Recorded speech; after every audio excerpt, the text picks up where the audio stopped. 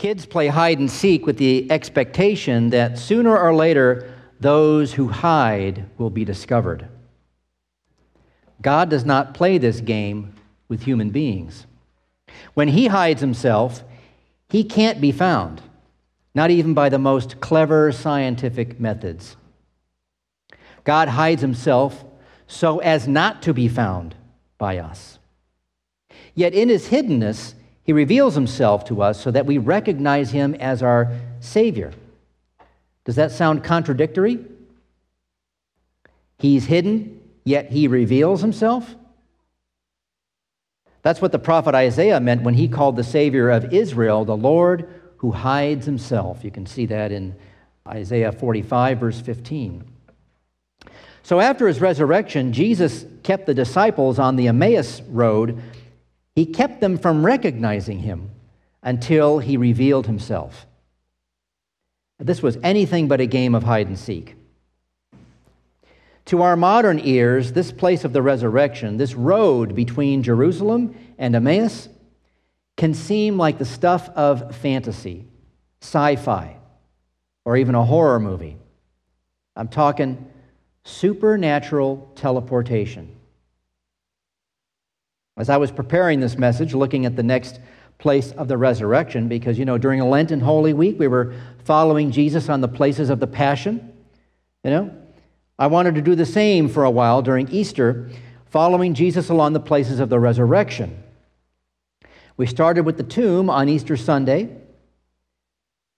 Then, according to John, last Sunday, we followed Jesus to the locked room in Jerusalem, where the disciples were hiding in fear. And if you stay with John's account, you go from there to the locked room again 8 days later. Well, there's more stuff that happened in between. So we go to Luke. Luke, however, goes from the tomb to the road to Emmaus on that same day, the same day as the resurrection. Now, the chronology originally to me, it didn't quite add up. These are the kinds of things that keep me awake at night. I'm sure they do for you too, right? Like something's not lining up here. If Jesus is on the road to Emmaus on the day he rose from the grave, 7 miles from Jerusalem, and has an evening meal with these two guys in Emmaus, how does he get back to Jerusalem that same evening to visit the disciples in the locked room? That's 7 miles on foot. On those roads, now, how many of you have been to Jerusalem? A few of you, right? And so you know that 7 miles from Jerusalem in any direction is not the easiest thing, right? Because you're uphill. So wherever you got to go downhill. And then if you're going to go to Bethany or Bethpage or something, you're going to go back uphill, right? And it's not easy. So how much time did these guys have to get from place to place? It would have taken, 7 miles is at 2.5 miles an hour walking. I don't know. I can't do the math, but something just is weird here.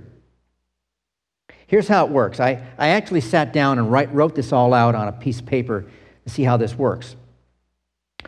Jesus is at the tomb on Easter morning. That very day, 2 disciples head to Emmaus. Now, it doesn't matter if it's that morning or the afternoon. And they encounter Jesus on the road. But they get to Emmaus in the evening. So what's the evening back in Judea in the year whatever, 33? Well, it could be 4 p.m., it could be 8 p.m. Whatever it was, Luke says the day was getting late. But he goes into the village with these guys and hangs out for a while, breaking bread with them and revealing himself to them. Now this is probably not a 5-minute scene here. If he's going to take the time to sit with them and break bread, this is probably going to take hours, right? A couple of hours at the most. Then he vanishes from their sight. Then he appears in the locked room back in Jerusalem with the other disciples. Now, I don't know about you, but I think it's possible that when he vanished in Emmaus, he reappeared in Jerusalem. Now, after reevaluating this, though, this morning, after reading it, I'm thinking, now, wait a minute. Luke says that the 2 guys in Emmaus walked back to Jerusalem that night, and that's when they saw the disciples and Jesus appeared. So, supernatural teleportation? Maybe. Could Jesus have walked the 7 miles before those other two guys and got there before them? I don't know. I'm more the supernatural teleportation theory, okay? Like I talked with the kids about this, superheroes do this all the time, right? So do aliens from other worlds in the movies. And ghosts and spirits in horror movies. Merlin the magician could do this in the Legend of King Arthur. Martin Luther would probably slap me upside the face and say, don't contemplate how Jesus did this, right? Because all you're going to do is end up confusing yourself, and Madam Wiseacre and logic is going to tell you that it just doesn't add up. But we do have these two accounts from John and Luke, and they do seem to work together when you consider Jesus' divine nature especially, that he can appear in one place and reappear in another instantly because he can go anywhere he wants at any time. We already know this from other accounts in Scripture. It's one aspect of his hiddenness. It's not that the travelers on the highway to Emmaus were confronted with a case of mistaken identity. Their eyes were kept from recognizing Jesus. And it wasn't that Jesus was absent from them. No, he was right with them on the road. But they were prevented from recognizing him. So as the conversation goes, they tell him of their disappointment and their dead hope. Jesus interrupts, "Oh, foolish ones, so hard to believe all that the prophets have spoken? Was it not necessary that the Christ should suffer these things and enter into his glory?" And beginning with Moses and all the prophets, he interpreted to them in all the Scriptures the things concerning himself. Now, how long do you think that conversation would have taken? Several hours, if that's how long it takes to walk 7 miles from Jerusalem to this little place. They urge Jesus to stay with them, and he does for a while. He takes for himself the place of host. Now, we don't know which house they went to there, but Jesus assumes himself as the host because he breaks the bread. And he gives it to them. And their eyes were opened. And then they recognized him. They recognized that this was no stranger with them. He was none other than Jesus. The same one who was crucified, the very one on whom their hopes were pinned, is now alive and in their midst. No phantom, no ghost, but Jesus. Yet within their eyes, or when their eyes were opened to see who it is who was with them, poof, he disappears from their sight. See, with the Lord's body, he can do as he wills with it. His body is not confined by geography or time, for it is the Lord's body. With his bodies, locked doors are no barrier, distance is no barrier, time is no barrier. With his body, he need not stay put, one place at a time. But where he puts himself for you. God does not invite you to search for him where he cannot be found. He doesn't ask you to search for him in the cosmos or in the dark spaces of your own heart. You and I are tempted to ask over and over again, where is God then, when there are so many people being murdered every day in this country? Where is God when so many people are destitute? Where is God when I'm suffering? Where is God when he promises to create a clean heart within me, yet I seem to keep on sinning? Raised from the dead, Jesus is free and loose to be wherever he puts himself for you. And you need not be in doubt as to where that is. The Lord hides himself from those men on the road to Emmaus so that he might reveal himself to them to show himself where and when it pleases him. And this is how Jesus chooses to be known by you.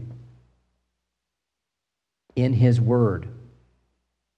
It's the Scriptures that testify of him and his opening up of those scriptures, so that he is preached as the very Son of God, who had to be handed over to evil men, crucified, and resurrected for us.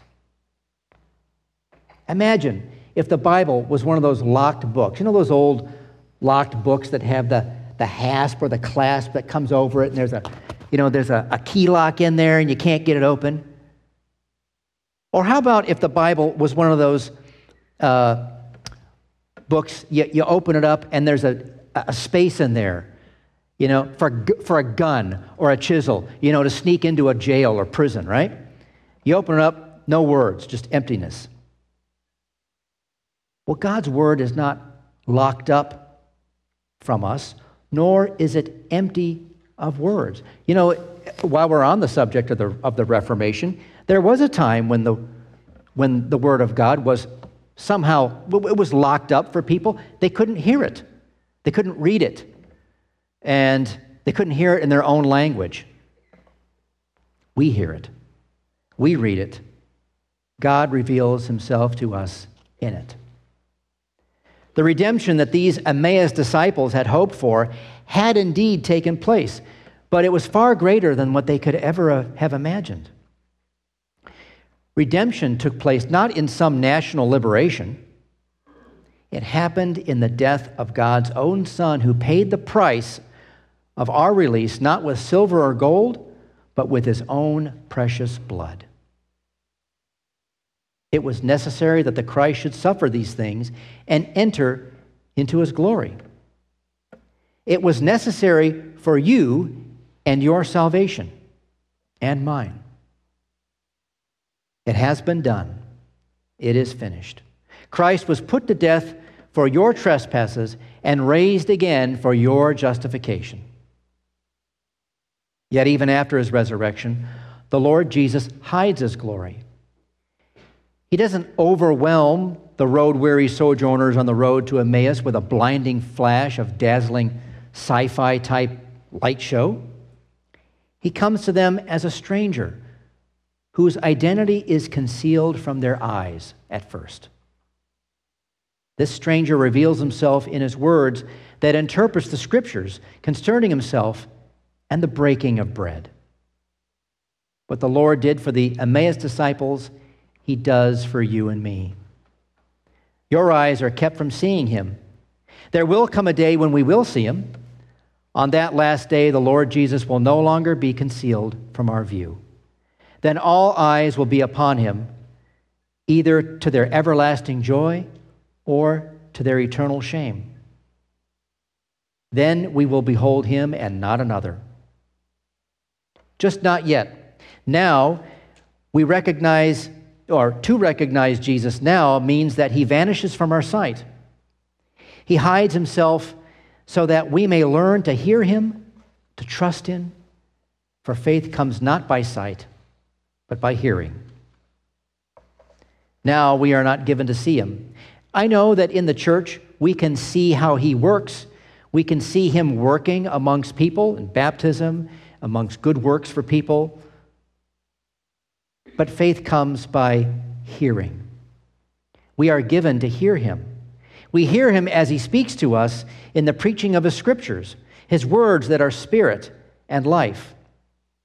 You hear him in the words of absolution that declare, your sins are forgiven. You hear him not in that ordinary supper table at the road stop near Emmaus, but at this table, in this supper, where he gives you his body and blood to drink for the forgiveness of your sins. Look, I don't want to die by gunshot wound or knife wound. I don't want to die from some dude coming down the wrong way on I-5. And I don't want COVID or any other disease. But I know and you know that our Redeemer lives so that we may live. And that gives peace and comfort in these times when you don't know if you should even leave your home. And most of us desperately want to because we've been indoors for far so long. But no matter what trouble or ills befall us, nothing can separate us from the love of God in Christ Jesus. He's got you and me and we've got him. And we have each other.